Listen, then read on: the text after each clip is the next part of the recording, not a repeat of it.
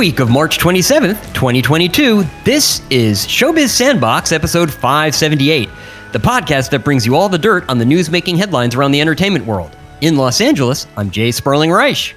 I'm not wearing a shirt. I thought that might boost our ratings. I thought that might, bring us some attention, like Timothy Chalamet.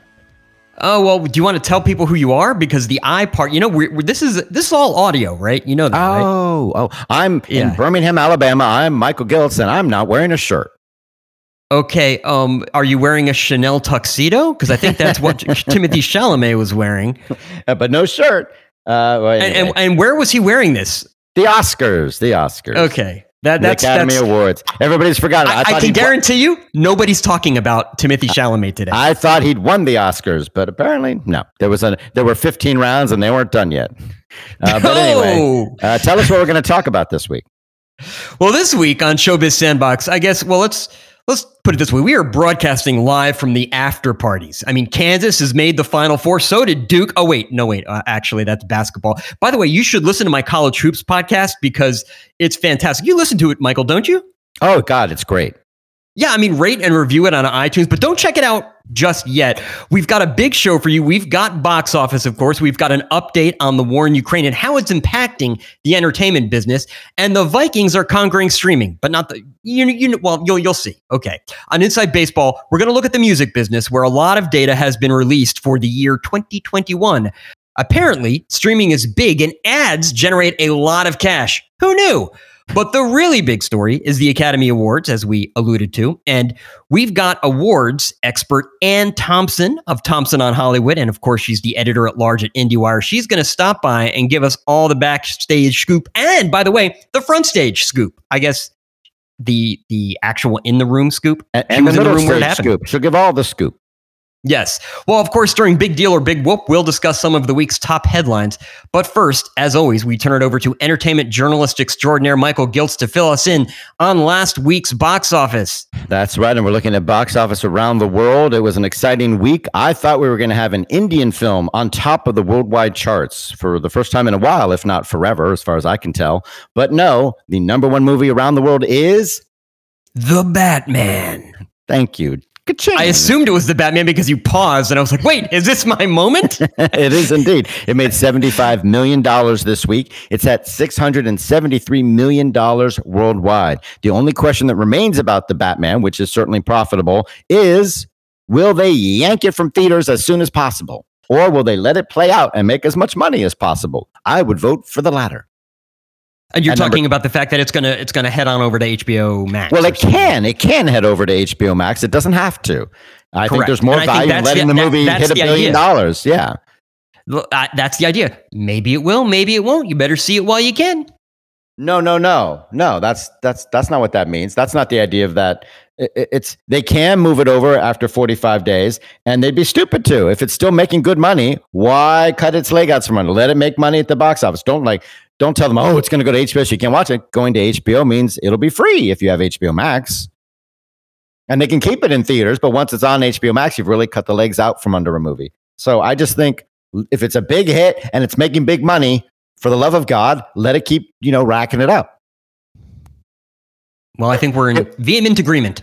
If it's not a big hit, after 45 days, take it right there. That's the point of it to me, not to take a movie that's still grossing $10+ million a week and to say, let's pull it. That doesn't make any sense. But anyway, we have an Indian film at number 2 around the world, a big opening week for RRR. This is an Indian Telugu language action flick.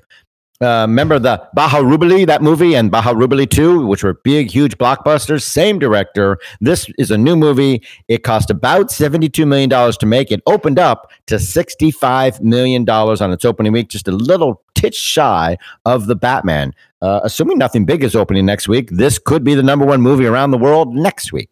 But a big opening for that film. It even made $9 million in North America. It almost topped the charts here, except we had some big new movies, including The Lost City, Sandra Bullock, Channing Tatum, Daniel Radcliffe in this sort of Romancing the Stone type action adventure romance flick. That opened to $35 million, mostly from North America.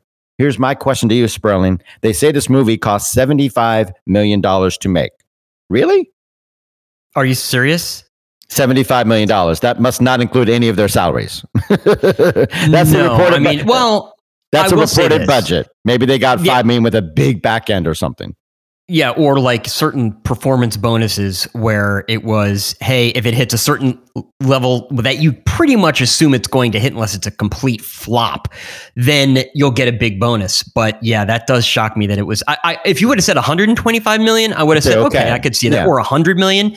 But that last 25 million, that would be all their pay.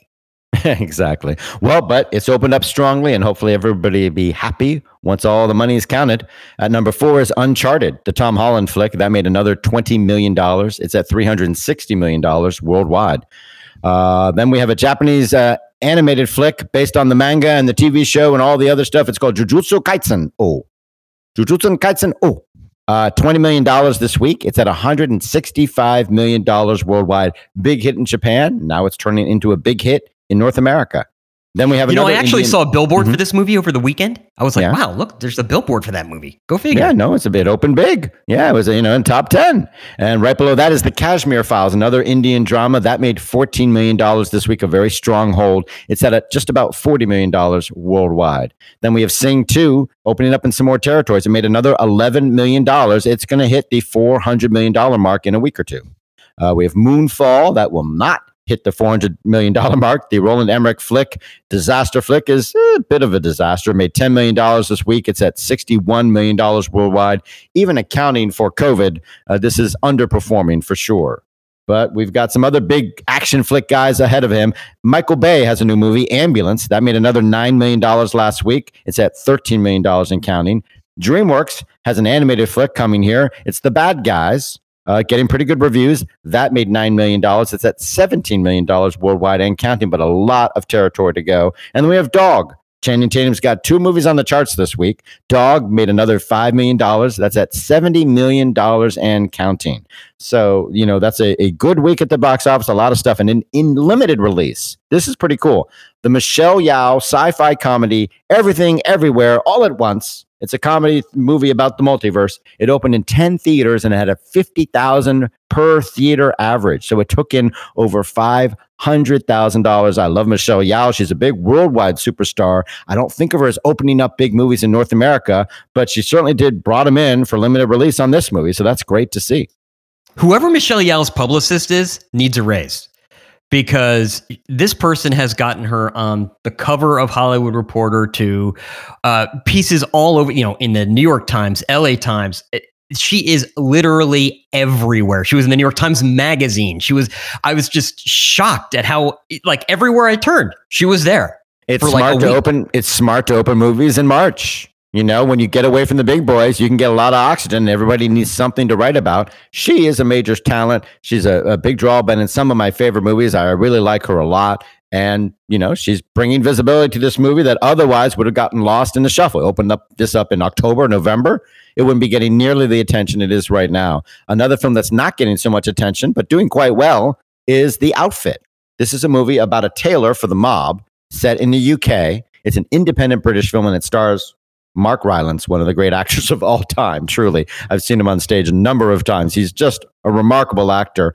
I saw it got reviewed. It made pretty good review. Everybody's polite to it, at least. Some really liked it. Some like, it's okay, but Mark Rylance is great.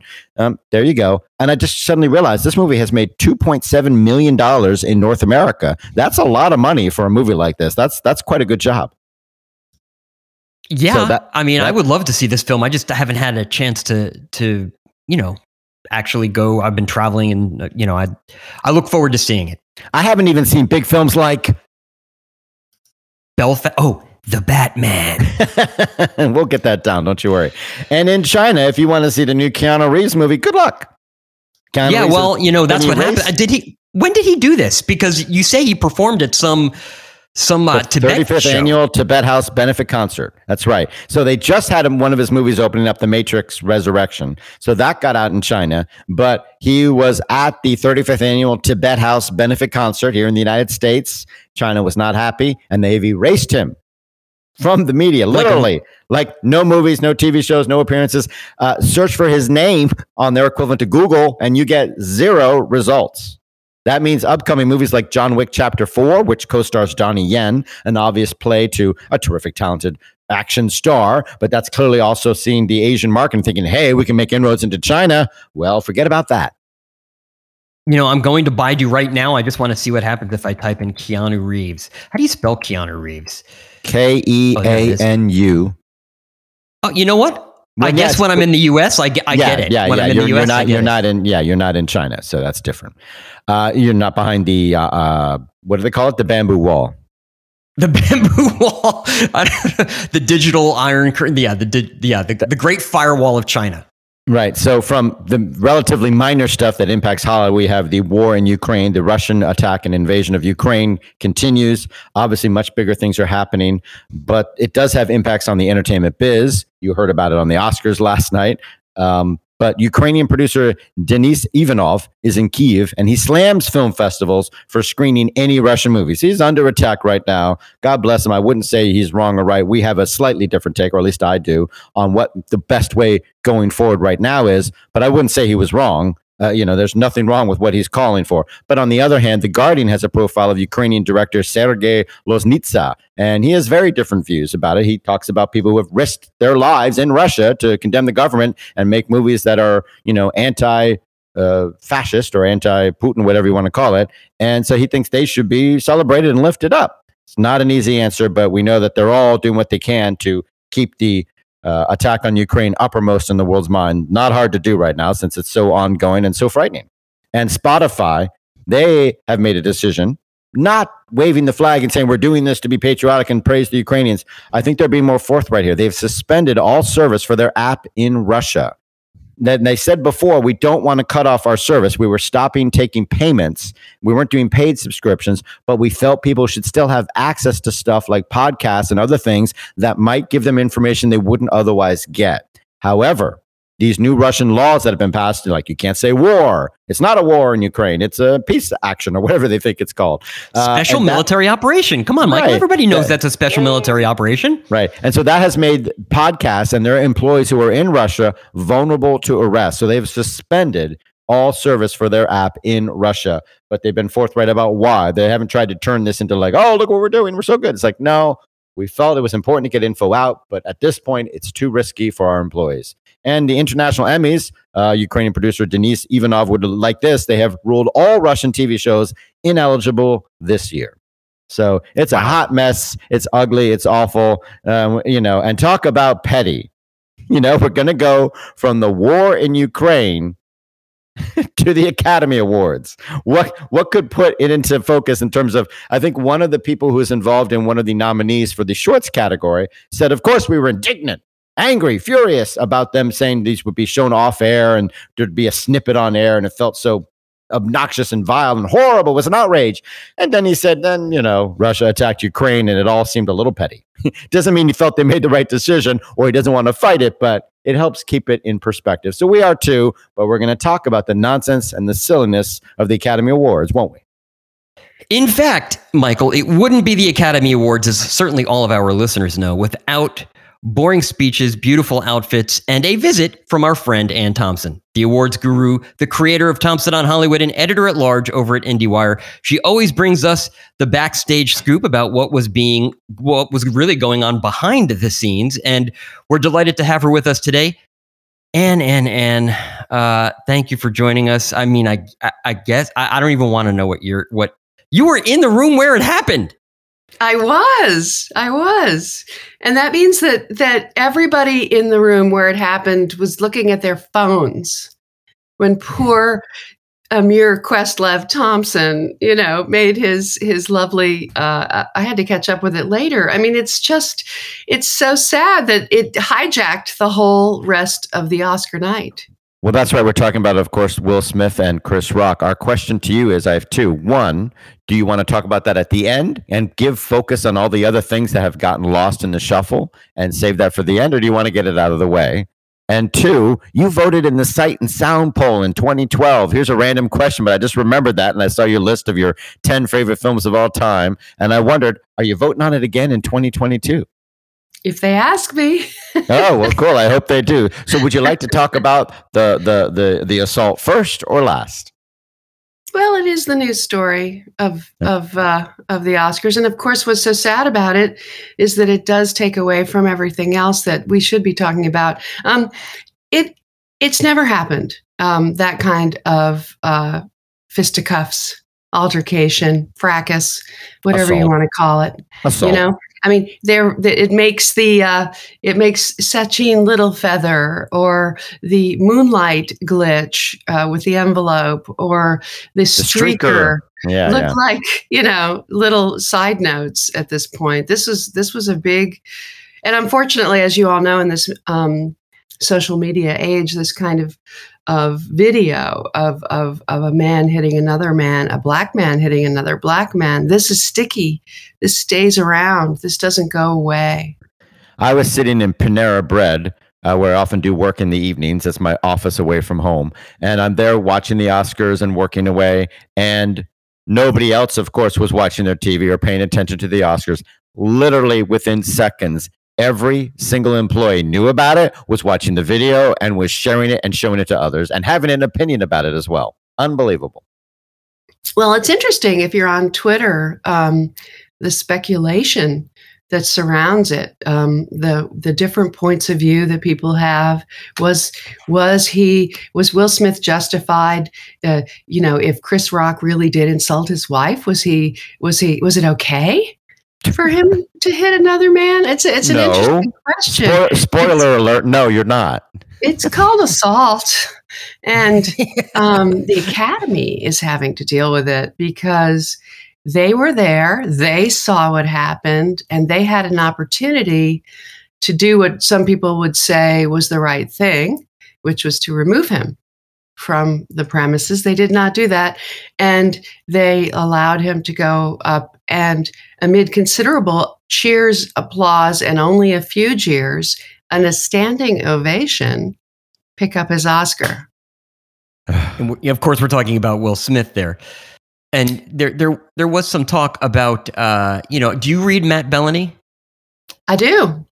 And what did you think? So Matt Bellany, former, executive editor of The Hollywood Reporter and now a columnist at Puck, was talking about, what do you do if all of a sudden everybody else says, well, I'm going to stand with Will, and what gets up and walks out because they're escorting Will Smith? I don't think that would have happened. I don't think the idea of them removing him from the room was not going to happen unless they thought him as an active threat. And I think that would have made the situation worse. I don't know what the right thing to do was for the Academy, but I don't think that was an even remote possibility. What's fascinating is to read all the accounts after the fact of what was going on. They were holed up in a green room, backstage, deliberating. On the one hand, the Academy executives, Dawn Hudson and David Rubin, who I don't envy, and down on the floor, Denzel Washington, Tyler Perry. They were talking to Will Smith. They were trying to help give him the right advice. His publicist was in and out of the green room and back there. I knew he was sitting there needing to figure out what his acceptance speech would be. And that's what everybody knew, that he would be back within a few minutes to give his acceptance speech. And he did. And it was a hell of a doozy. Not what I would have wanted to hear. It's so fascinating because finally yesterday, the actual crisis PR team came on board and wrote the apology that he should have given on Oscar night, with every beat exactly in the right place. But it doesn't read like it's genuine. It doesn't read like it comes from Will Smith. It comes from a crisis PR firm. David Wild, who writes he's the head writer for the Grammys, said he's always sending out very funny tweets. If you're not following him on Twitter, you should be. I'll write it down. Wild About Music is his handle, and he said I have been told that I am very sorry. Like that was his. Well, of course, what happened on Oscar night was that he apologized to the Academy and to the audience, but he did not apologize to Chris Rock, who is the person that he smacked. It was terrible. There was a headline at the New York Post, "Best Smacked Her." It was bad. They went wild. They had a great time with it. Well, let me ask you this, because, certainly Michael and I had a bit of a debate about, do you bring this, is this what you focus on? Because there are a lot of other things to talk about, which we will be. So, well, no, you have to if it's the next night or the next day. We're talking about 2 days afterwards. Right. I mean, but at the same time, I am being called by people who I have not heard from in years. I'm being texted by people who I didn't even think watched the Oscars, and they probably didn't, by the way. And yet, all of these people they have an opinion about it, as you said, Michael. They all. It's obviously something that it was so shocking to see, and I was sitting there with my daughter, who she looked at me, and even she's 17 years old. She said, "This will haunt him for the rest of his life." She said that it's going to define him for the rest of his life. And if she said that within 4 minutes, she got it. If you think about how did Will Smith get to that place, right? How did he get there? He got there after 30 years, or however many, longer, decades of careful planning and extraordinary hardship and exacting talent. And he was a major movie star around the world, one of the $20 million guys, bankable. And then you think, what was going on behind, this is what we were all doing, right? What was going on with his marriage? Was there a reference earlier in the evening to the fact that maybe Jada gives him permission? Regina Hall, they have an open marriage right? And then what does that do to his sense of self-worth and his own masculinity? Was he suddenly snapping out of these are the things we think about in this situation. Is this toxic masculinity? The speech he gave was about justifying on some level his role as a protector, the protector of the people on his movie.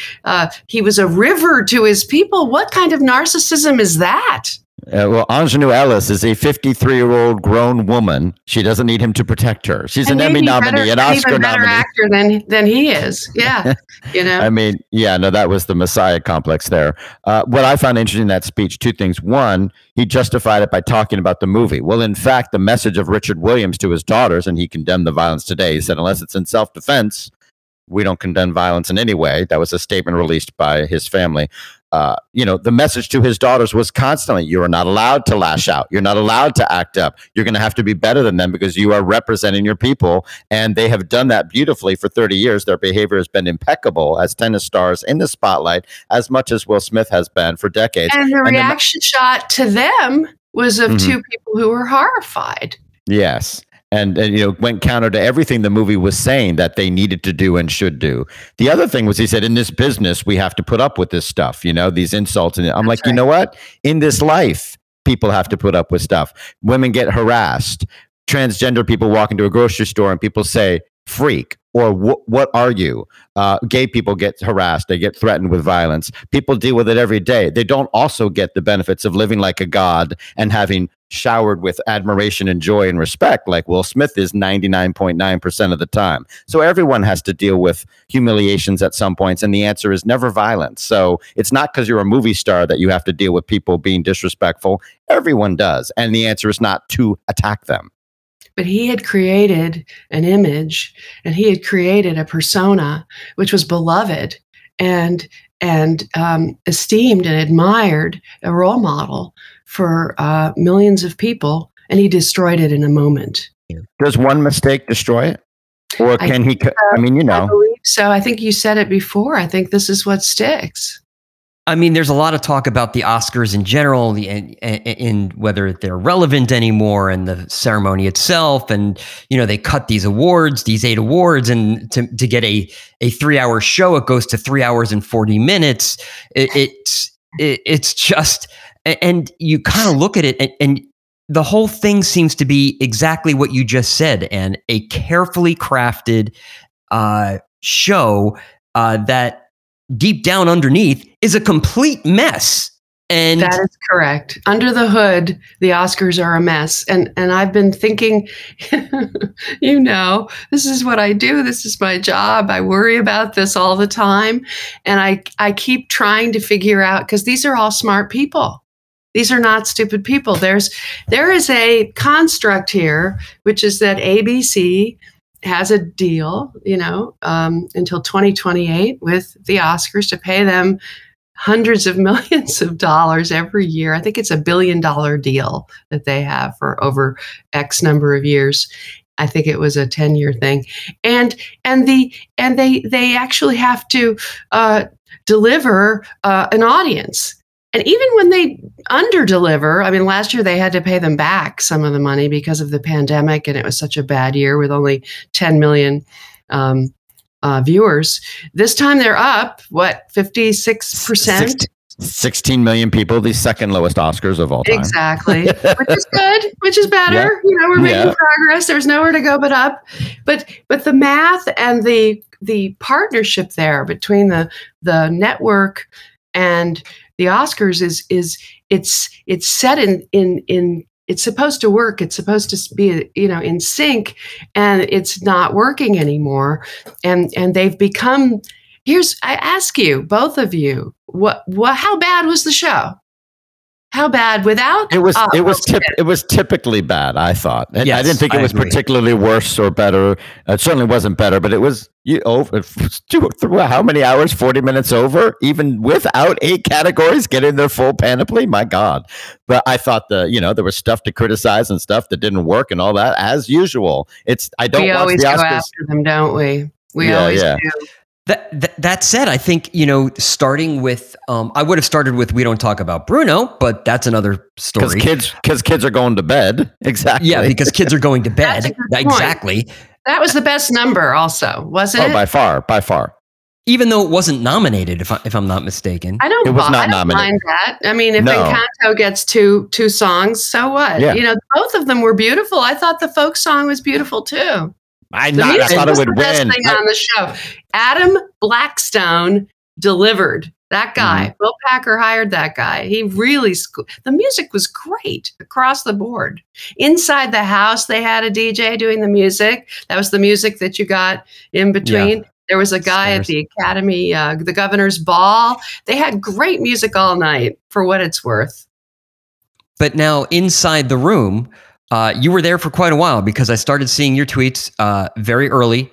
You were there 4 hours and 40 minutes. Everybody who experienced the Oscars was really weary because they had gone from 4 p.m. and the place was full.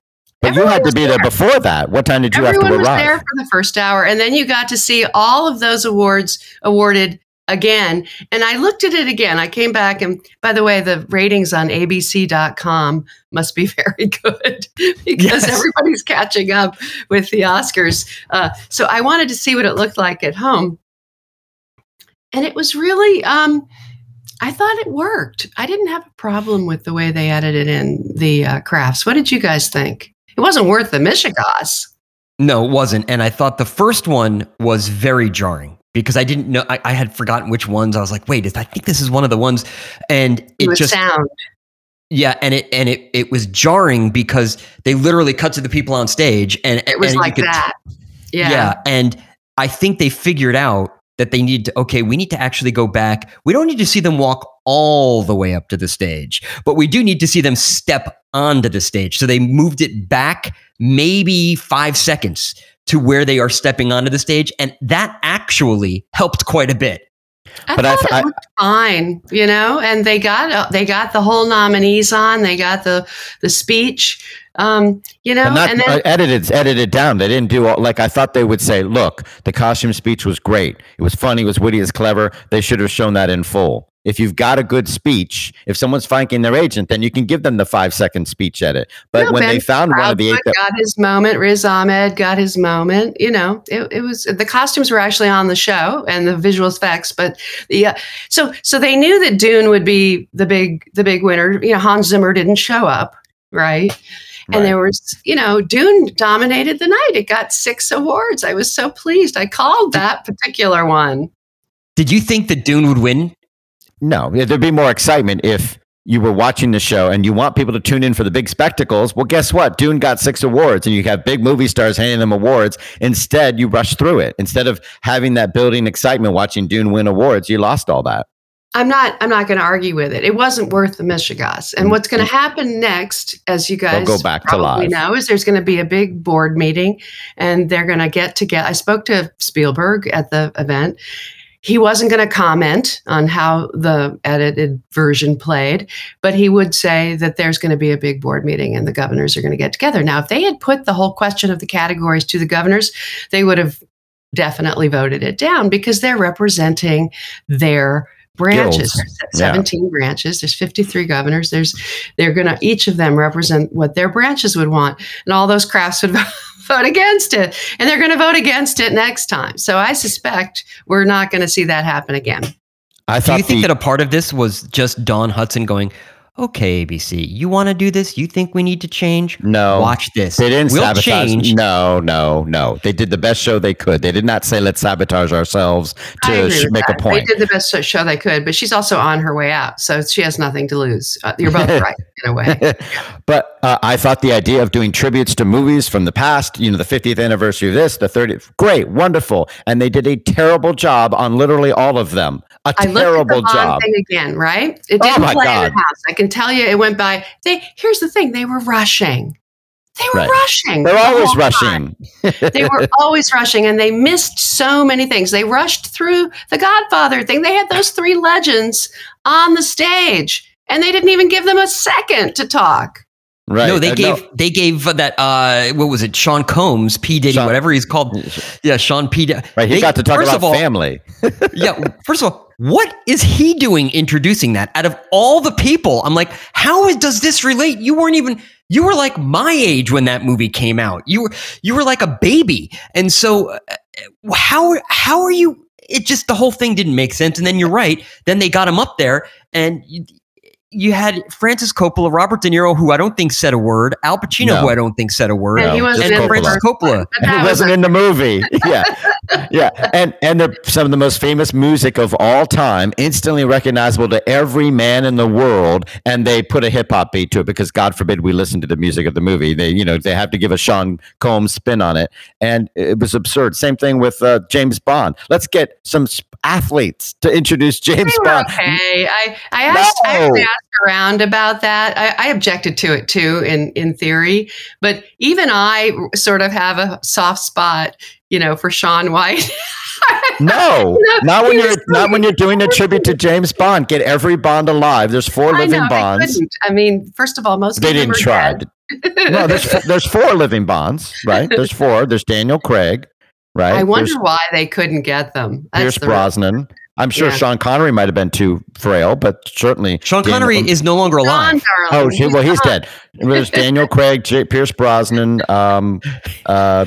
Timothy Dalton, Daniel Craig. That's 3 right there. Roger Moore, George Lazenby. I think he's dead. He's dead. He is dead. Yeah, he's dead. Yeah. Right. So we have 4 living Bonds that could have stood on stage. That's how you do a tribute to James Bond, not athletes. Then, why would you give us a quickie sizzle reel? And they did these cuts in that sizzle reel, which really bugged me. It was poorly done. I love that line. Like everyone on the planet, I love that line. He's going, "Are you? What? Are you expecting me to tell the truth now?" He's like, "No, I'm expecting you to die." And then he goes, "I expect you to die." I love that line. And then he cuts to something else. Each time there was a villain, they cut to the wrong Bond. They would do that. And I was really unhappy with that. It was bad. Yes, no, and White Man Can't Jump. At least they could have had them introduce the documentary short, anticipating it might be a basketball thing to win. Smart. That would have been smart. And even if it didn't work, it would be half hour. The first hour. But that's where White Men Can't Jump deserves to be when they're talking about the Oscars, the 30th anniversary. I didn't really of White. Understand why they were honoring that particular movie, and I had to assume that they thought there was enough affection for Wesley Snipes and Woody Harrelson. There's a remake in the works. They just cast an actor. And Perez, they were there. Bad choice. I don't know. The bit actually at the end of that bit, Harrelson was funny. He said he had spoken more than he'd ever spoken the 3 times he attended the Oscars because he was only nominated. And this even it's all about being a presenter. Why were Timothy Chalamet and Zendaya not presenting? Right, exactly.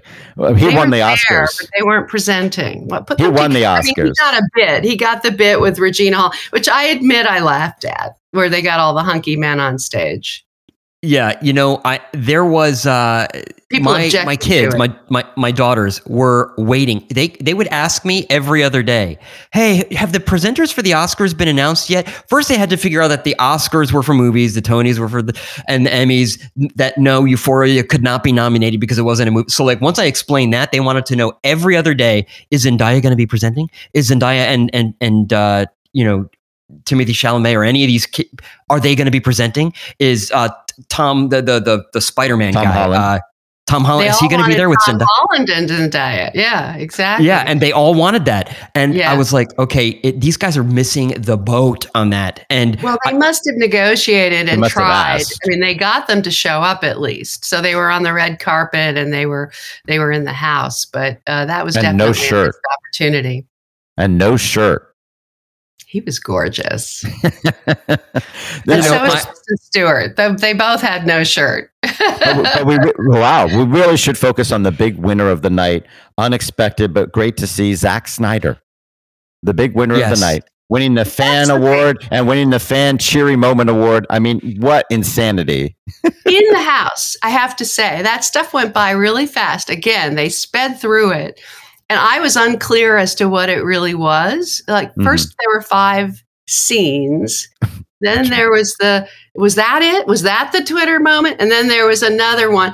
And which one won? It wasn't clear at all. And it went by like the wind. What a waste. They were embarrassed. They were embarrassed. It was ridiculous. Zack Snyder swept the audience awards. Well, not only that, but all of those were streaming movies.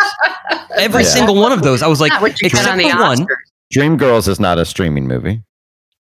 Well, one except for like 1 or 2 of the movies, most of those were streaming movies. Now, of course, Cinderella it's a pandemic. Was a streaming movie. Yeah. Cinderella, and of course, then they had they won't let them star in a movie, but they have a good 15 seconds of Johnny Depp. Army of the Dead was a movie and shown in theaters. Justice League, one version was shown in theaters. The fans united for Johnny. Yeah, wow. Yes. Well, he didn't win. He didn't make it. So there you go. And in memoriam, I thought it was a reasonable attempt. Don't do it again. Again, as always, you distract. Of all of my friends, I'm sure the same is true of you. That's what they complained about. They were confused. But here's the point: you are hiring someone. I'm not trying to lay into Will Packer. I think he worked really hard. He did a lot of good things right. The show moved along. I think without Will Smith, it would have been considered a relatively smooth occasion. But in the end, they're relearning it each time when you have these people coming in new, and you make rookie mistakes. I was listening to Bruce Vilanch. Remember the funny writer there for 20 years doing the Oscars. Yeah. Patton Oswalt may have had he may have won Oscar night by saying he tweeted out right and the awards show was still going on. He actually tweeted out, the comedian Patton Oswalt, Bruce Vilanch, do something. And I know. Exactly. And what did Bruce say? He did a podcast, on the Ankler, right? So I listened to this thing and it was so fun. He's hilarious. But he really pointed out that they just come back and make rookie mistakes each time. Because they're rookies. Gil Cates did it for 14 years. Those were the years we remember. Those were the great years because he knew what to do. A couple times they've had producers who were good and they had them come back. I think they had Zayden and Marin. Maybe 3 times. If they could go back to somebody lock who's someone done in it and get them to return, they really should. They need a TV person and lock them in rather than thinking they have to get Hollywood people. Just lock them in for this is your gig. Insist on getting movie producers each time. Right. It's a big mistake because they're distracted. Well, we made a lot of history. a movie about deaf people won Best Picture, deaf supporting actor, the first man to win an acting prize who's deaf, a queer woman of color, a female director for the third time in history, and the first woman to win twice. 2 women have won it in a row. A lot of interesting knocking down of barriers was happening. And the Academy wanted that to be the story of the night, and they wanted it to be uplifting, and they wanted it to be inspirational. This is, and they could have had all of that without Will Smith. Sundance, first time they've ever had a Best Picture. Sundance got both Coda and Summer of Soul, which is wonderful, fantastic. And Summer of Soul, I don't know if you've seen this yet, but Questlove, one of the reasons I think everyone loved the movie, and it was really good, but they also loved Questlove, know. He was clearly, if you saw him in a room, a very popular figure, and I enjoyed talking to him when I did.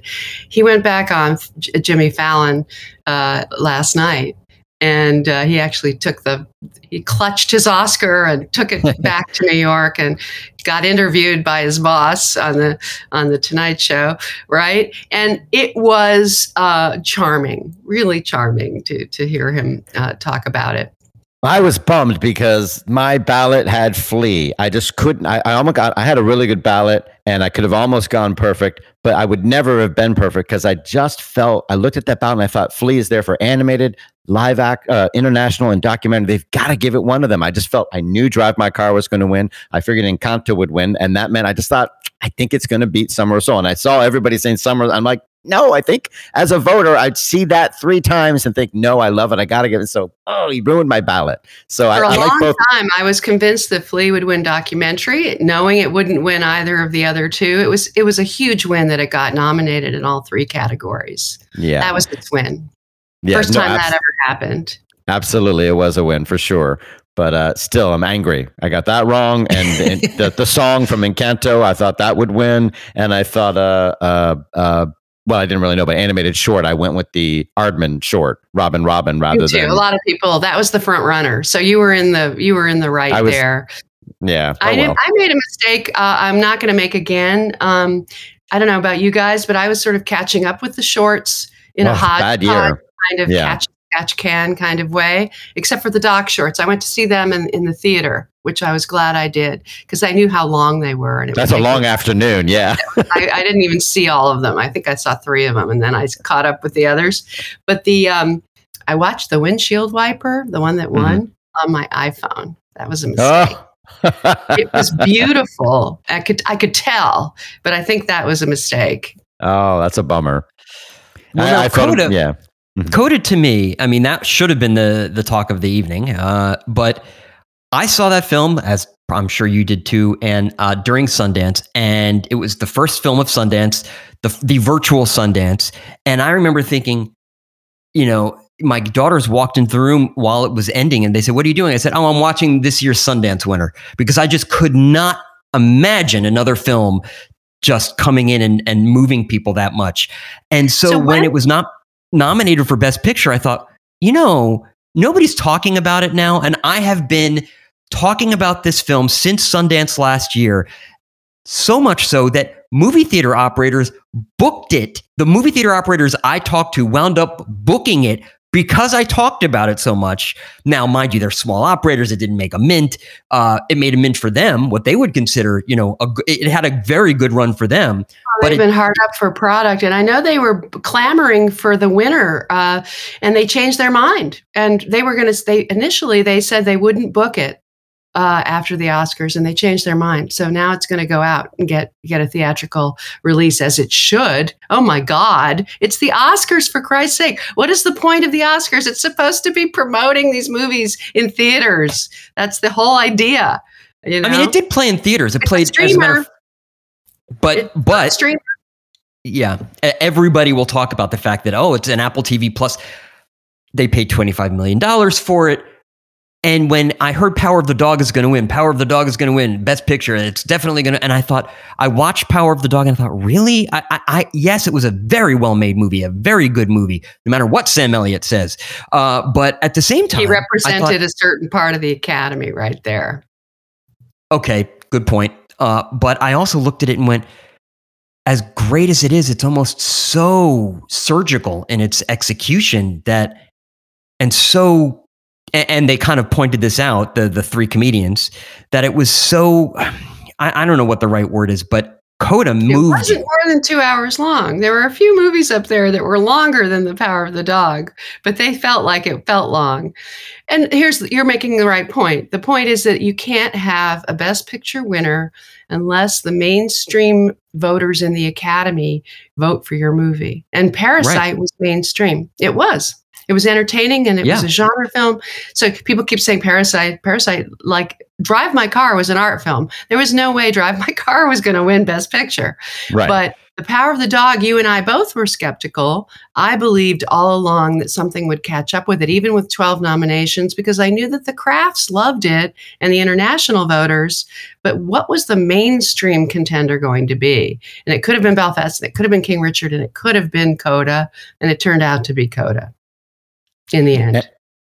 And in the end, well, people will remember what won Best Picture last year. Will Smith. They'll remember Will Smith. And the people who think, this is going to define him, it's going to hold him back, he's going to pay consequences. Hollywood has a history of watching people be abusive and rewarding them or looking the other way because they make them money. So Will Smith did what he did, and then people gave him a standing ovation, and then he went to the after party, and everybody applauded and hugged him. He was videotaped dancing at the after party. Yeah, and hugged by Trevor Noah and all the celebrity friends, all hugging him and comforting him and treating him like a hero.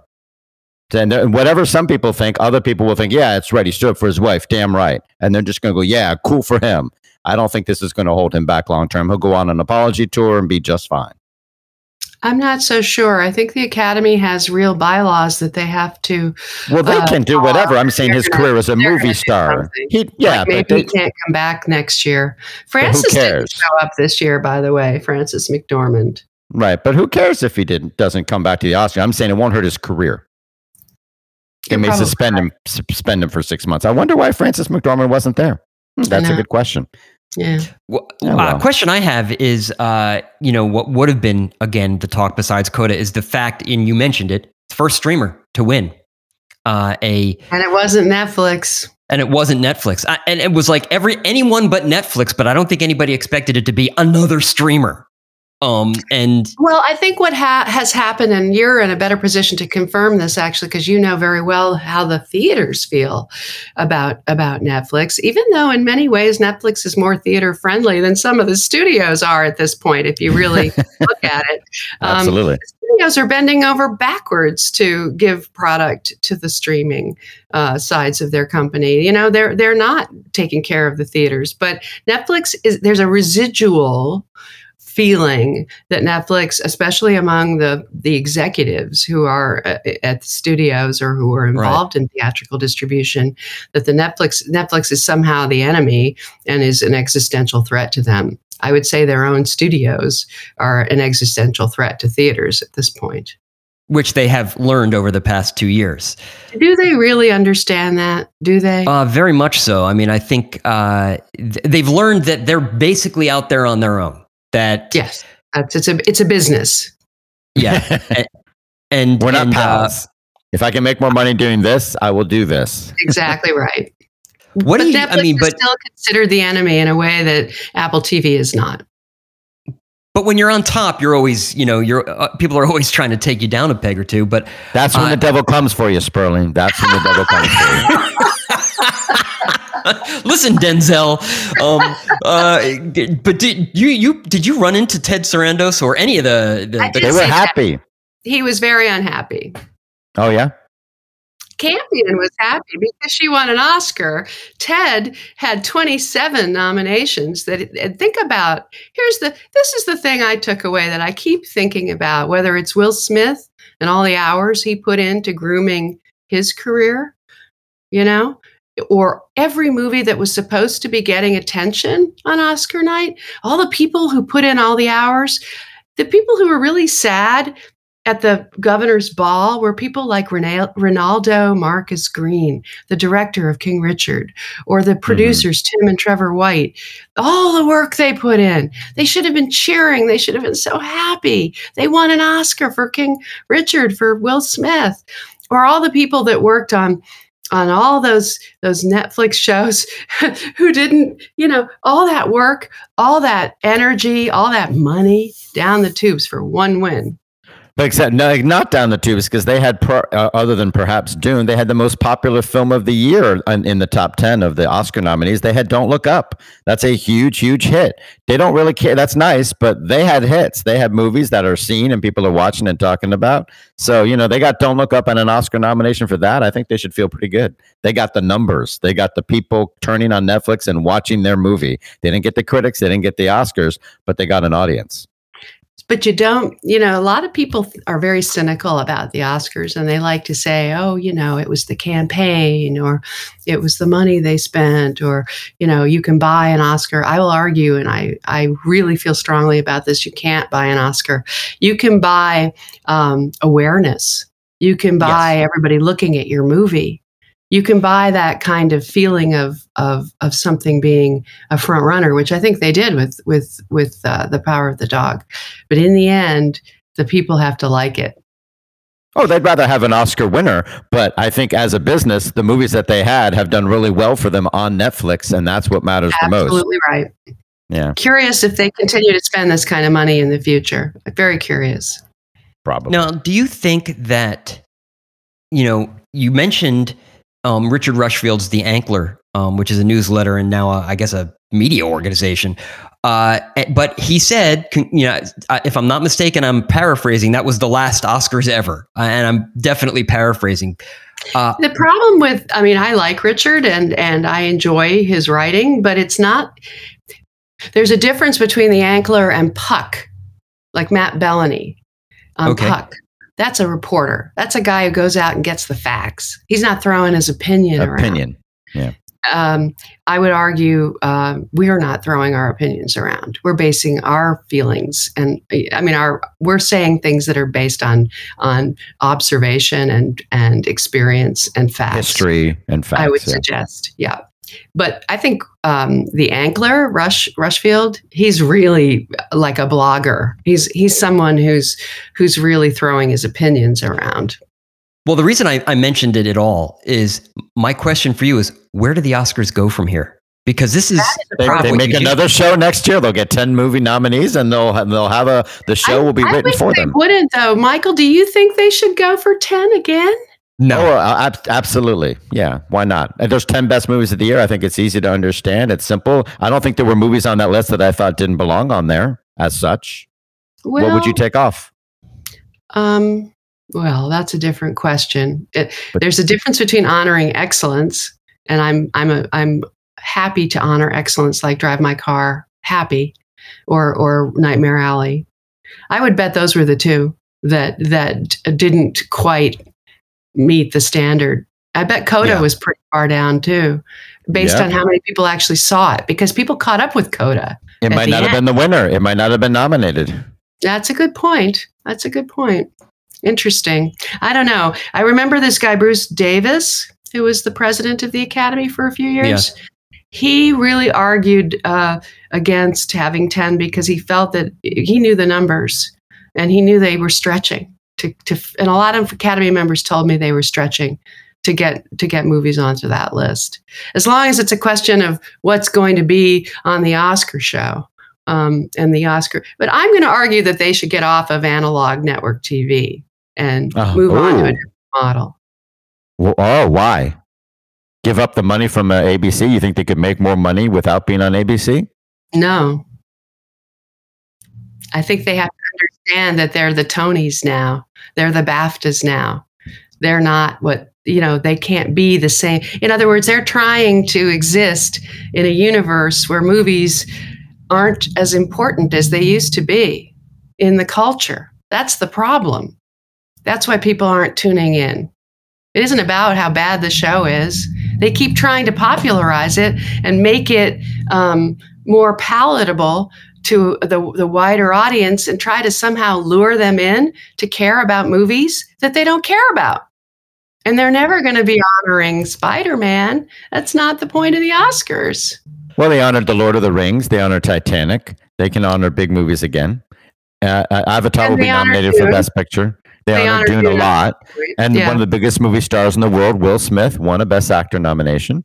He did. I mean, he won Best Actor, right? He's one of the big stars in the world. Jessica Chastain, that's an actress that Hollywood people know. She's perhaps, I don't know how you consider her on the level of movie star, and they could have had Tom Holland and Zendaya and Timothée Chalamet up there doing their stuff to appeal to people. I don't know. I think next year you'll see Avatar 2 nominated for Best Picture. There's a big list next year. You're absolutely right. But that kind of flows with the pandemic as well. So there was basically Scorsese. We got Scorsese too. Sorry. Go ahead. The Flowers of the Killer Moon. Yeah. Very good true crime book. Yeah. The best meme I saw was one of Andrew Garfield sitting behind Will Smith, and he was checking his phone. Like you saw him like looking at his phone.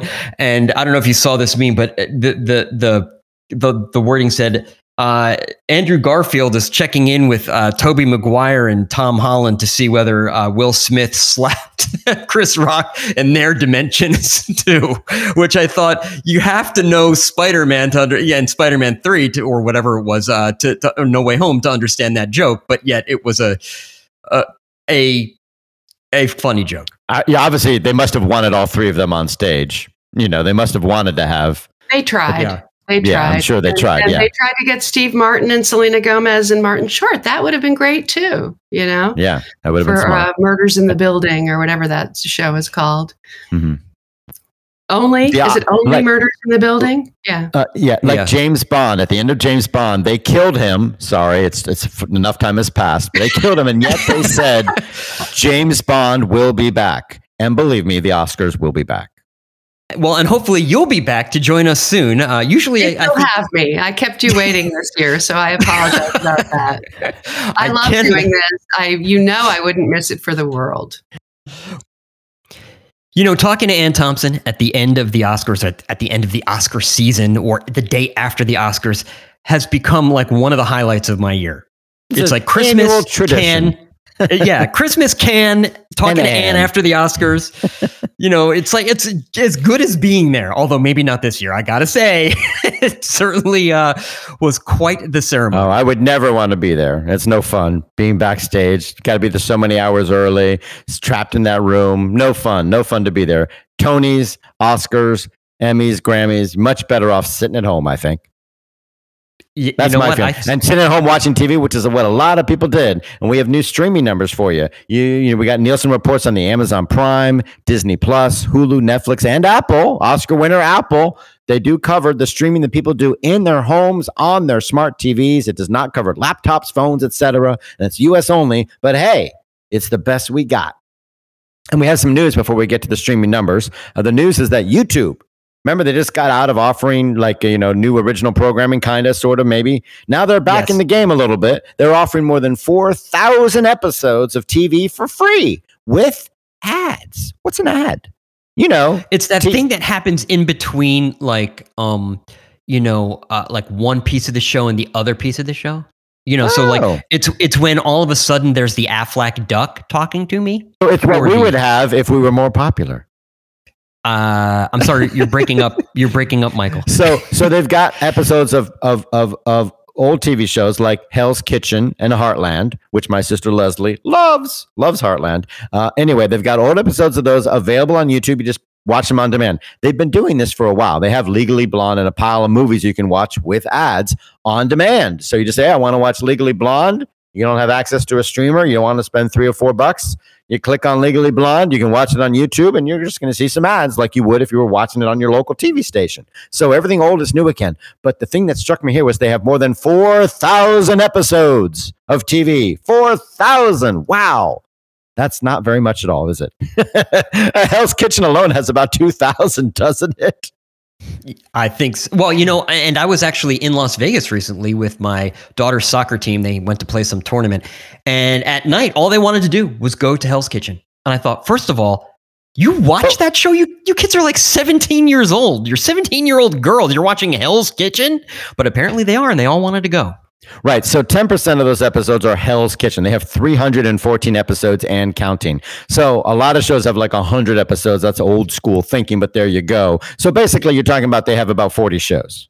That's not very much of a thing, but they're like, look, we got 4,000 episodes. So good for them. They're trying to make it sound more exciting. But, it's not easy selling ads. And we have the TV upfronts are looming. And guess what? Nielsen and ComScore will not be accredited by then for this year. In other words, networks are about to sit down with all the major advertisers and say, hey, buy ads on our show. Trust us. There is literally no official measurement that's been authorized by the industry standard. And everybody's got tons of new ideas about how to cover TV and what measurement to look at, especially if it's your show on your network. Then NBC is saying, look at the social media engagement. But no one knows what to do. As Variety almost said, everyone is spending billions on original content. Can't someone spend millions on a new measurement platform? It's not easy. Nielsen and ComScore are trying to do it, but my God, they've got to figure something out, don't they? How are they going to do upfronts?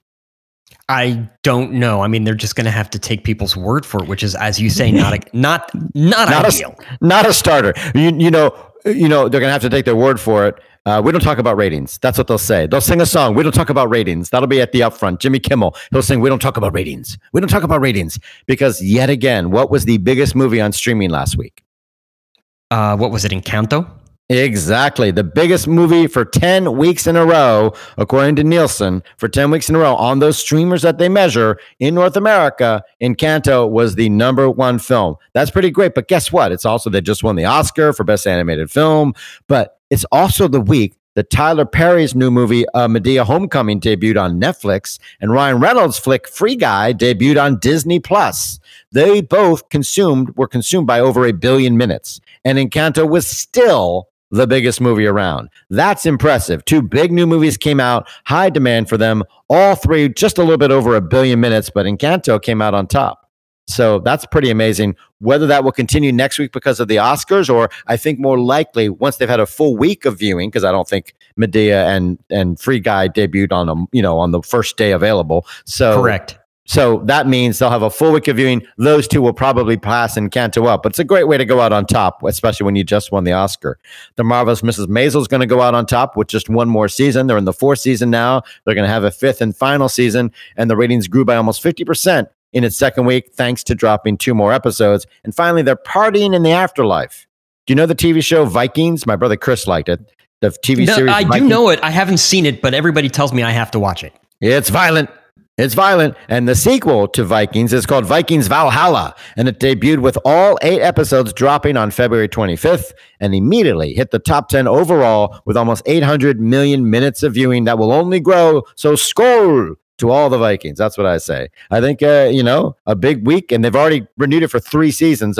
There'll be 24 episodes in all, 8 per season, and they're going to do it for at least 3 seasons. So it's a happy day. They found out their roll of the dice paid off pretty well. Now, if it drops off next week and everybody watches the show and says, oh boy, this is bad, that'll be bad. But I don't think that's going to happen. If it did happen, boy, that would be a big deal. Well, if that's a big deal, I wonder what you think about some of the stories in our next segment, because it is time for Big Deal or Big Whoop, our weekly segment where we discuss the top headlines in entertainment and tell you whether they're really important or just overhyped nonsense. And by stories, we mean story. Yeah, I realized that as I said stories, I was like, do I mention the fact that we only have the one story? But maybe we could just forget that I said that. In any case, the lights... Let me tell you. Let me do it, and you tell me what you think. The lights are bright on Broadway once again as COVID recedes a little. Maybe in the fall, be another one, but let's forget about that. You know what's also bright on Broadway? The stars. Matthew Broderick, Sarah Jessica Parker, Deborah Messing, Jesse Tyler Ferguson, Patti LuPone, and Sutton Foster and Hugh Jackman in The Music Man. This is fun. For the first time in 2 years, we can report on the weekly Broadway grosses. For 2 years, all they've been giving us is like, it's shut down, or, well, in all, they made about $30 million, but we won't tell you who made what. And they're releasing all the data going back. So now we can look over and see what was happening during those 2 years during the pandemic. And guess what? The news is pretty good today. A lot of shows right now are at full capacity. So even with Broadway asking everyone to make like the Phantom of the Opera and don a mask, people are flocking back to shows. Leading the pack is The Music Man, grossing more than $3 million. And then Hamilton, still huge at $2.2 million. But that husband and wife team, Broderick and Parker, are no slouches. Their revival of Neil Simon's Plaza Suite has a $550 top ticket price. Only The Music Man is higher at $700. And the lovable duo is sold out. Is it all a big deal or a big whoop, Sperling? It's kind of a big deal. When you look at, first of all, there's only like 21 different shows in the 40 houses the 40 Broadway houses. Right. So there are half the houses are dark. There's always houses that are dark, but yeah, there's a lot of houses dark right now, but more shows are coming out every week. So, they're all rolling back up, and it's good to see there's big demand for the ones that are there. That Hamilton is still doing well, even though you could go home and watch it on Disney Plus, is kind of nice. You want to be in the room where it happens. That's right. Now you have The Music Man grossing more than $3 million for 3 weeks in a row, which is also, they've spent $30 million putting that together. That's what they need. When do you see it?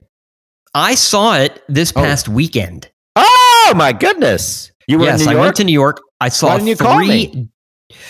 You're in New York? No, I'm in Birmingham, Alabama. Okay, well that's kind of why. Yeah, I could have said, "Hey, kiss the street corner for me." All right. I don't know. COVID. No, I think. Fair enough. Yeah.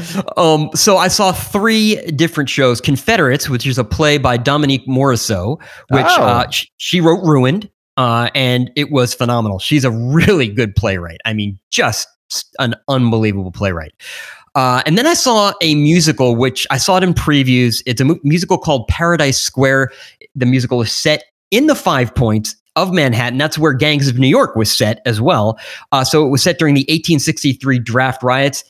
Doesn't have a whole lot of memorable tunes, but I will say that Joaquina Kalukango did a very good job in the lead role. She knocks it out of the park and belts that last final song, and people were on their feet yelling for an encore, and she, of course, did not give them that. But that's the show from Garth Dobrinsky, the once reviled, con man / showman who, crashed and burned with all his financial shenanigans over the years, but also made a lot of big Broadway shows happen. This is a big return to Broadway. The buzz is not good.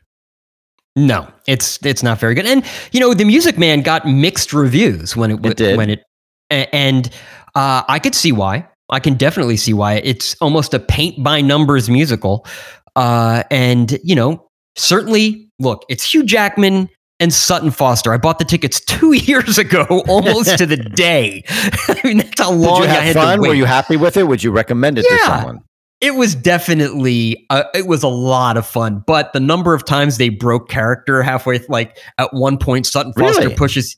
Yeah, there was like one moment where specifically that I'm thinking of where she pushes him, and she's supposed to push him, but I guess he kind of stumbled a little bit because he wasn't expecting that kind of hard push, and he kind of was like, "Oh, you're so strong," to making the He-Man, and she just started laughing and she couldn't stop, and so that's fun. But the whole audience was with her, and then she kind of snapped back into character, and then they're doing the Broadway Cares. The little chat afterwards where they raise money for charity. Yep. And they did a huge, they raised $12,000 with this little, the auction. A little auction they did. Yes. Cool. Yeah. Look, he's very talented. She is adorable, Sutton Foster. And it's good. I can see why people were upset back in 1957, 58. They say that The Music Man famous or infamously won Best Musical over West Side Story. So I could see why, West Side Story kind of, it's a heftier show. Music Man was a new show, but it already felt old fashioned. It already felt like, yes, old school, even when it was new. That's for sure. Yes. And I kind of felt that while watching. I was like, okay, this is you can see why it's a revival. It is a revival, definitely. And, but you were happy. And would you recommend, you would obviously recommend the Dominique Morisseau show? Absolutely. It was really good. I think they extended it an extra week. It's off Broadway. And I would say, if I, for instance, worked at the Geffen, or if I worked at the Kirk Douglas Theater or the Center Theater Group here in Los Angeles, I would walk out of that, get on the phone, and immediately call my programmers and say, "Get me this show." Because it was that good. Robert Preston, he was pretty winning in the original production of The Music Man. So it's and they're all a bunch of kids in West Side Story, I guess. And it was a little radical, it was dark. Now it just seems like a fun retelling of Romeo and Juliet, but it was kind of edgy at the time. Violence and, people of color on stage and a lot of unknowns. So it wasn't certainly the easy comfort food that The Music Man was to Broadway. I can see why maybe didn't win. And it is definitely, The Music Man is definitely, a musical's musical, literally. I mean, it's the song and dance show. The number of kids in that show are pretty remarkable as well. There are literally kids in that show. That's true. I wish I had the publishing rights to The Music Man, or at least just Trouble in River City or 76 Trombones. You'd make a fortune, a mint. Yeah, plus there's that show at that song at the end of the show that she sings, the name of which is If I Sang It, which I will spare you. Please. No, trust me. We would literally lose listeners, but it's a very well-known song, and I cannot remember the name of it. But that Marion sings? Yes. The Marion the Librarian sings towards the end, or Till There Was You, like the Beatles cover? The Till There Was You, Till There Was You. I can't. I would have to go back and look. I don't know. Okay. Very. It's getting very confusing. I am looking forward to watching the new TV show Pachinko, because I like the novel a lot. That Korean drama looks like it's very good. And publishing rights, the song at the end of a TV show that you can't remember. This is getting confusing. A little bit inside baseball, I think. Well, that's good that it is, Michael, because you know what? It is time for Inside Baseball, where we analyze some of the headlines that have the entertainment industry buzzing. We'll explain what they mean for the business and, more importantly, how they affect you. Now, if you are a musician, this story, and it's really more like stories, really affect you, because you should be going to your publisher. You should be going to your agent. You should be going to your record label. You should be making more money, okay? I don't care how much money you're making, unless you're making, gobs of money. Hey, the music industry is making some money. That's right. I mean, last week we reported that the worldwide box office grossed $21 billion in 2021, which sounds bad when you compare it to 2019, but hey, pandemic. And in streaming, though, you throw in rental, digital on demand, and, all this other home entertainment revenue, and the business pulled in over $100 billion. But now it's music's turn. Mm-hmm. Yeah, I mean, $100 billion, that's real money. Just ask David Zaslav. He'd say... In any case, when it comes to music in 2021, recorded music revenue hit $26 billion. Okay, actually, it's like $25.9 billion. But what's $100 million among friends? Just ask David Zaslav. It's nothing. It's nothing. So there's a lot to do here. There's a lot of different numbers. Music Business Worldwide had some great stuff about breaking down how many artists on Spotify are making more than 10,000, between 10,000 and 50,000, and so on and so forth. People can make a living. It's getting a little better, but we know it's really, really tough, and that the artists and the songwriters are not nearly making as much of a big piece of the pie as they should be. But here's some of the big info from music. This is recorded music revenue. This doesn't include touring and merchandise and things like that. But from recorded music revenue, it's $26 billion. No surprise what dominates: streaming, right? Breaking it down, global streaming revenue from Spotify and Amazon Music and Tidal and all the other stuff, that hit $17 billion alone. So 65% of all recorded music revenue comes from streaming. That is the game that we are playing today. It's not CDs and vinyl. Much as we enjoy that extra $1 billion or whatever you're getting, that's where the money is. And guess what? Paid streaming, that's subscriptions, that generated $12 billion of that $17 billion. That's more than double the $5 billion of 2017. So within 4 years, we have doubled the amount of money coming, more than doubled the amount of money coming from paid subscription services like Spotify, Amazon Music, Apple Music, Tidal, and so on. So that is still growing by leaps and bounds, though not as many leaps and bounds as they would like. That's pretty good. And overall, how many subscribers are there worldwide? A whole lot of subscribers. That's, 500 million. 523 million people have a paid music streaming service. I do. Do you? I have 2 paid streaming music services, but that's only because Verizon gave me one for free. So. Well, why didn't you cancel the other one? Because it's part of a bundle with Apple? No, because they gave me Apple Music for free, and I figured, well, okay, I'll try it, but I don't want to lose all my Spotify playlists, so I'm just going to keep both. So you're paying for Spotify. You're sampling Apple, but you're not. You may decide to just cancel Apple once your 6-month free subscription ends. Yeah, but I will tell you this. Mm-hmm. Wow, the music quality on Apple is really good. Well, now you can adjust the music quality of your downloads and your streaming on Spotify. Is that at the highest level? Yes, it is at on mine. It's at the highest level, but I will tell you that the lossless quality on Apple and the spatial audio really works. And how many albums do you download, or you just stream music? What do you do? Because I download and stream. I do both. Yeah, I download because when I'm driving and stuff, that's when I'm not going to be near a Wi-Fi signal. How many albums can you download at a time if you're using Apple Music's lossless? Like how many can you fit on your phone? I have not tried. I have no idea. You never do more than like 5 or something, or? I'll do I'll do more playlists that I'll download than anything. Like how many? I've got some where it's like 19 hours of music. So that would be like the equivalent to 19 albums, and you're downloading that onto your phone, and you've got room for it on your phone? Yes. Because when it's lossless, usually it's such a big file. That's interesting. Well, we'll have to talk about more of that later. So 500 million people are subscribing. And when we talk about these numbers, they do not include people like you with a free subscription. That you have not become a paid subscriber yet. No. So there's 500 million people paying to use the service. There's obviously a lot of room to grow. It's 8 billion people on the planet, right? What's reasonable to expect? 8 billion people? 1 out of every 8 people paying to listen to music? Is that conceivable? I mean, 2 billion people don't have access. They're starving to death, so they're not going to do it. So now you're down to 6 billion people.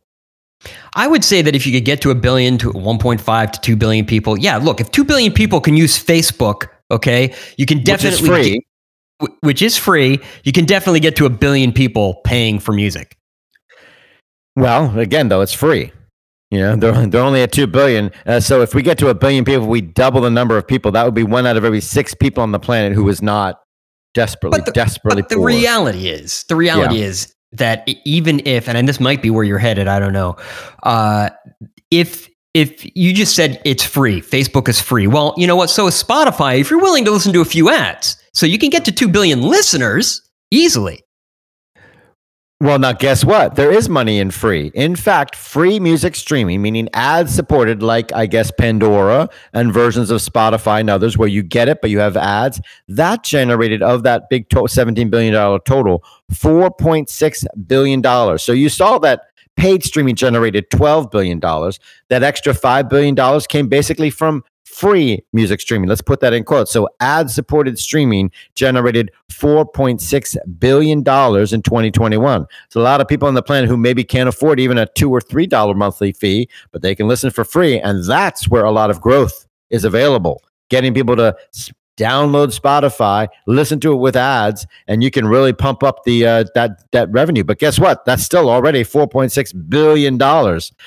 So that's pretty amazing. That's almost the same amount they're making from physical sales. CD and vinyl hit about $5 billion. That's almost 25% of the total, right? $26 billion revenue, and $5 billion of it comes from physical sales worldwide. That's a lot. While I was in New York, I went to Chelsea Market, and there was like a flea market, and I saw all these CDs, and I was like, "Oh man, I should go through the CDs." And I was like, "What am I thinking? I haven't bought a CD in years." Well, and I really should. And if you did, it would probably be an indie act. I know you like to support the smaller artists a lot, especially if you love somebody, buying their album from them directly really helps a lot, or going to see them in concert. Indie labels and artists, their direct revenue hit $10 billion. $9.9 billion, but let's call it $10 billion because what's $100 million among friends? You got to ask David Zasloff. I have no idea. That's right. No idea. Universal Music Group isn't sweating it, however. UMG is the biggest label. They pulled in $8.2 billion alone. Now, it's a lot of numbers here. Here's one more big one for you. It's the ARPPU. I know you're going to love this. They talk about, all right, Disney has signed up all these people, but how much money are they making off per user? And that's where you see Disney's making a lot less on Disney Plus than Netflix is making from Netflix. So calculating the average revenue per paid user is very important. And Music Business Worldwide just did the numbers on the back of an envelope. They said, okay, we got this many people worldwide paying for music. We got this much income. That means we are generating about $23 a year from paid subscribers, or $2 a month, $1.96 per month. So people are paying on average, who are subscribing, about $2 per month. I guess my question is this, Michael, and I'm just going to use myself as an example. Okay. Pre-streaming music, how many albums would I buy in a year? And I would say I'd probably buy around 10. Right. Okay. That's a lot less than you would spend subscribing to the service. And you are probably a fairly high consumer of recorded music. I spend a ton of money, ridiculous amounts of money. Most people, they might buy 3 or 4 albums a year, if that. So you're absolutely right. They have gotten people who never would have bought an album a month to spend $10 a month on music. And that's a big change, at least in the major countries, in the countries that are really highly developed and have a lot of money. They're really doing it. It's $2 per user worldwide, because you have other countries where people are paying a lot less. But that's right. okay. But let me add this. Okay, if you're counting me at $23, you just lost money, because I would have given you, like, let's say $150 instead of 23. Well, don't worry, they'll raise. Well, you're not. You're $10 a month. No, I mean, a month, so you're $120. You're $120 a year. Okay. Right. So that's what you're spending a year. You're spending $10 a month. Correct. Yeah. So you're spending $120 a year, and you're doing it listening to BTS. I know you love that K-pop band. When you look at the biggest acts and songs and albums, the big act of 2021 was, of course, Sperling's favorite, BTS. The big single of the year was The Weeknd's Save Your Tears. And the big album is Adele's 30. Now, our friend Patrick Von Sikowski at Cellular Junkie will be happy to hear that ABBA's new album, Voyage, was number 8. So that's pretty cool. And by the way, South Korea has 2 acts in the top 10. I knew BTS, but I'd forgotten about 17, which ironically has 13 members. But anyway, they are kind of interesting. They take a big hand in writing and producing and choreographing their own stuff. They are not puppets.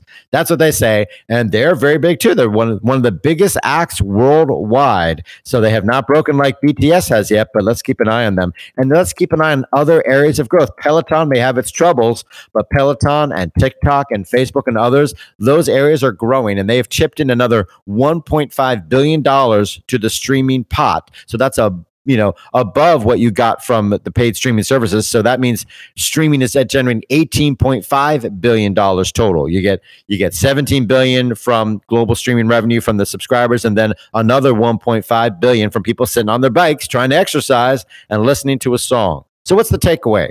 There's room to grow in streaming. It's okay not to have people pay, because you can generate a lot of money from advertiser-supported music streaming services. It's almost like radio. Go figure. Exactly. CDs are still something. CDs and vinyl are still generating some money. And South Korea is the biggest country in the world. Yeah. Well, 17, that 17 is the name of the group. Yeah. Right. I can't, one of my favorite songs that they sing is I Got No Strings. Well, the funny thing about them is I watched one of their music videos, and they wanted to give everybody FaceTime. So it was a rather frantic, because you got 13 guys there. Basically, they have 3 units in 17. They have the hip hop group, the vocal group, and the dancing group. They call it the performance group. So that's how they break it down. They've got 13 members, 3 units, and 1 dream. So that's how they get to the number 17. But trying to fit them all and give them all FaceTime so you can see your favorite member of 17 during a music video when there's 13 of them gets a little frantic. But anyway, so I thought that was interesting. And, things change all the time, but one thing doesn't change: death and taxes. And unfortunately, it's time for death. Well, I know that we're off the Academy Awards, but everybody was kind of faulting Chris Rock for making a joke about G.I. Jane, which is 26 years old. I just made a Pinocchio joke, okay? That movie's from the 1940s. Come on, people. Okay, well, you mentioned some of our obituaries, and Scoey Mitchell died at the age of 92. He's a comedian. Well, why don't you tell us how he's remembered? He's a groundbreaking actor and producer. Scoey Mitchell died at 92, a black man. As a comedian, he appeared on all the big shows as both a performer and a guest.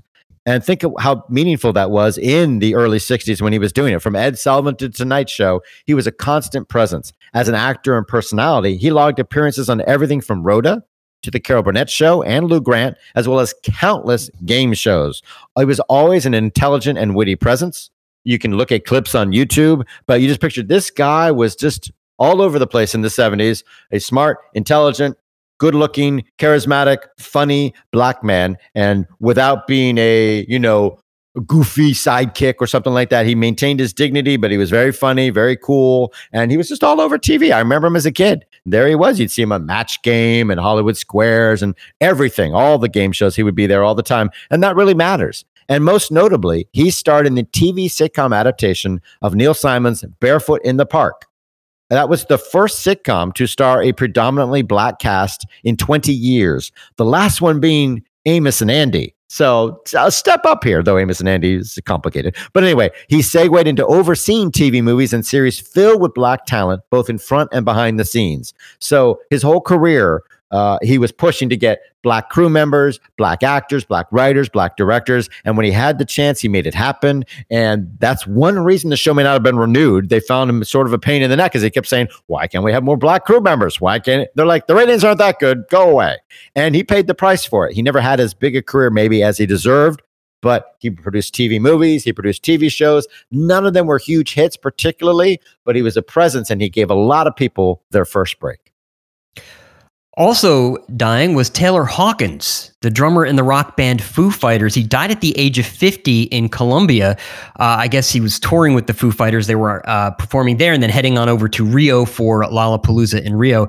Now, he joined David Grohl's band or I guess Dave Grohl, when it was recording their second album. And he was added because Dave Grohl called him and said, hey, Taylor, listen, you're a drummer. I need a drummer. The drummer that we have that did our first album, he just can't cut it in this. Yeah, well, he did the first album, and they were going to add a drummer. And he's considered one of the great drummers of all time. He recorded the whole first album himself. Yeah, yes, and so there was no band. Yeah, and so he said, who can I get that can do the studio work? And Taylor Hawkins, who was about to go out on the road again with Alanis Morissette, he said, well, I can do it. I'd love to do it. I want to be in a band.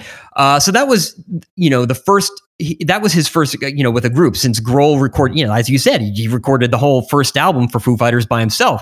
Grohl was widely considered, and still is, one of the greatest drummers in rock. So backing him up is quite, it's saying something. It's got to be daunting. But Hawkins grew in regard, with Stuart Copeland saying Hawkins was in the John Bonham School of Drumming. The irony here is that Taylor Hawkins actually used Stuart Copeland as, inspiration, along with the drummer for Queen. Little known fact, not that it's a fact, Taylor Hawkins, his kids go to my kids' school. I would see him walk in the hallways during, back to school nights. And he was always doing really great charity work for the schools. He was always, I'll be the drummer in the band. And so, it was shocking because he's 50 years old. Yeah, that's very sad, very upsetting. I didn't know you had a connection to him. That's a shame. Foo Fighters, big rock band, acclaimed. They're in the Rock and Roll Hall of Fame. So, God bless him. We don't really know what happened. He maybe had some heart attack or something. It's not clear yet, but it doesn't matter. It's just a sad day. Also a sad day for Seth Willinson. He was a New Line exec. That's how I think of him. He died at 74 and he was all over the place. He's an industry exec. He was at New Line on and off for decades. In fact, Seth Willinson was the second person hired at New Line. He worked in all areas as an indie producer of the film Shiloh and Allison Anders' Gas Food Lodging, among, studio gigs and all that sort of stuff. He even gave studio topper Jim Giannopoulos his first big break. But Seth Willinson is remembered for one thing. He will be remembered forever for coming up with the idea or making it popular, midnight movies. He began with the unintentionally hilarious flick Reefer Madness, which was a movie trying to scare kids straight. But people would watch it and laugh at it because it was so over the top. You take one toke on a marijuana stick and drove into people laughing maniacally with your car. It's just a nutty movie. But he began with that. He continued with Pink Flamingos. And of course, the Rocky Horror Picture Show, and movie theaters on the weekends were never the same. Whoever had to sweep up after Rocky Horror at 2 a.m, probably not a fan of Seth Willinson, but everyone else was. He sounded like a genuinely good guy, but I did not know about this, that somebody had to innovate midnight movie. Of course they did. He's probably getting the credit. Have you ever been to a midnight movie? Did you ever go see Rocky Horror and throw toast or whatever? I never threw the toast, but I did get hit in the head with toast at a Rocky Horror Picture Show midnight. Does that count? Yes, it does. You're not a virgin anymore. You've been to the Rocky Horror midnight. There you go. Well done. I'm pretty sure that's not what I learned in health class, but about the toast, that is. I hear you learned that we have a voicemail. You've been pleading for people to leave a voicemail for years. We got another one, didn't we? Yes, and I have to apologize to Karen Krasanovich because, I get whenever we have a voicemail come in, I get an email and it says, "Oh, you have a voicemail," and 9.99999 times out of 10, it's usually like a fax machine or somebody trying to renew my auto insurance or something silly. So I've taken to putting them all in a folder. And if they are of any length beyond like a minute, then I'm like, oh, it must be a total spam. And no, Karen Krasanovich back in February sent us sent us a piece, sent us a voicemail, called us up about how we were talking about whether journalists get asked to provide questions ahead of time for certain interviews. And this is what she had to say.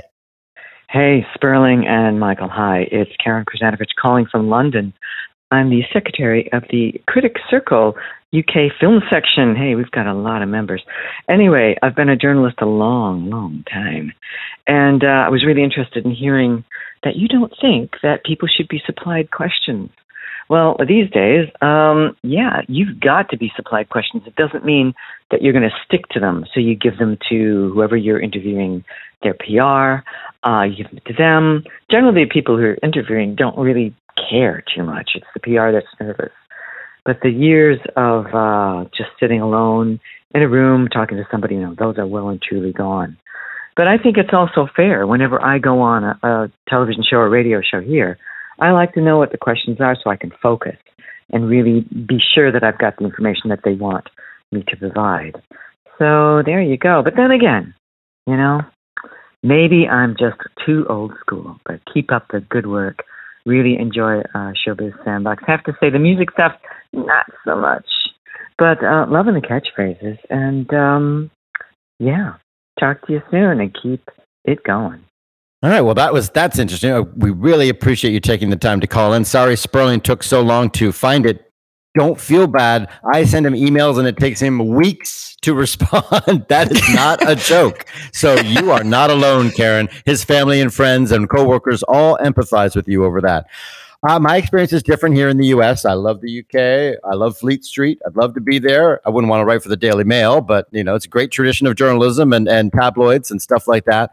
My experience is different. I know Sperling's experience is different. I've written for, the New York Post, the New York Daily News, the LA Times, Entertainment Weekly, Premiere, small little outlets for theater magazines, websites, you name it. I've almost never been asked to provide questions. And when some silly little publicist does, I'm like, yeah, no, we don't do that. If I worked for the New York Times, I absolutely would not be allowed, when doing an entertainment story, to offer up questions. In the context where it might happen would be, you're doing a big story, it's legal, they're refusing to talk to you, but then they say, well, they'll take questions by email to respond to. You might sometimes send them that just to give them a chance to legally respond to some outrageous accusation or charges of, stealing office funds or something like that. Then you would give them that chance. Normally they don't even respond, but at least you might be forced to do that. But in the context of entertainment journalism, we're promoting a movie. No, there's no big scandal or thing going on there. Sometimes people say, hey, they don't really want to talk about their divorce or something that just happened. They're here to talk about this new project. You would normally want to make that clear. Say I was going to interview J.K. Rowling. If I was going to do a big profile of her, everything's on the table. If she's just there to promote her new book and that's all my editor wants me to talk about, and they don't care about her social media stuff, maybe they would ask for that, and maybe we'd say, well, okay, my editor wants that. I would feel obliged to make sure that was in the story saying, no, we did not, she asked to not be raised and we agreed to that because we wanted to talk about this. But 99.999% of the time, no one even asks. I got an interview next week with David Sedaris and Kenny Loggins. Their publicists are not asking for the questions. They know what we're going to talk about. It's David Sedaris' new book and Kenny Loggins' new memoir. So, there's no mystery about what we're talking about, and they don't expect the questions. And mostly, if you're at a good outlet with a serious journalistic reputation, they're not going to allow that. You would get in trouble if you provided the questions. That is the case today for everybody I know in journalism. I'm sure there are people who don't care. I'm sure there are outlets that don't care, but people who are sort of old school. That my feeling is old school people are like, no, you're not getting the questions. But I know it's different when you're in the trade journalism world, right? You do trade publications, Sperling. I know it's a little different there, isn't it? Yeah, much different because you're dealing with public companies and they have to be careful that they don't say certain things that could affect the stock price. And that's why, when you're going on CNBC, the CNBC journalists know how to navigate that. So they don't even worry about that. But I do wonder, you said, the old timers, I do wonder, because when I was thinking about it, I was trying to think like, who does ask me for these questions? It's usually always public companies, number one, and usually very young publicists. And I almost, why can't I ask for the questions? And why don't you send me the story when it's done so we can see it before you print it? Yeah. And I almost wonder if it's to kind of, justify their own existence, justify their own job, because almost always when I've had to send the questions, whether it's an email interview or even a phone response or getting a response back from a publicist, it has always been that when I talked to the actual executive, that they never knew what the questions were going to be. Right. So they don't know or care. Exactly. It's like, wait, why did I go through that whole exercise of having to come up with the questions ahead of time, even though, as Karen says, I almost never stick with them, by the way. Almost never. It's like you ask the first question, and then from there, it's anybody's game. And I've been told, hey, we can't talk about theatrical windows. That's the big one. You can't talk about theatrical windows. For the love of God, it's all you want to talk about. And the funny thing is, I'll stay away from it because and then they bring it up. And then they bring it up. And I'm like, what? Wait, what? You told me not to mention theatrical windows, and now you just brought it up. But because he knew nothing about it. Yeah, exactly. We really should have Karen on. I mean, at some point. She is I would love to know if it's different for other people in the UK. If you're in the UK media and you have a different experience, let us know. Maybe that's the way it's done in London these days. I don't know. Don't think it's the way it's done in America for more serious publications, but maybe that's the way. And if you can, tell us. Yes, you can write to us, dirt@showbizsandbox.com. That's DIRT@showbizsandbox.com. Or you can call and leave us a voicemail, and apparently we will eventually play it. The number to call is 888-567-SAND. That's 888-567-7263. We're also on Twitter, where our handle is @ShowbizSandbox. We're on Facebook, facebook.com/ShowbizSandbox. And you know what? So is Ann Thompson. She's on Twitter. We'll place links to her work and her Twitter account in our show notes. I'd like to thank her for joining us today to discuss yesterday's Academy Awards.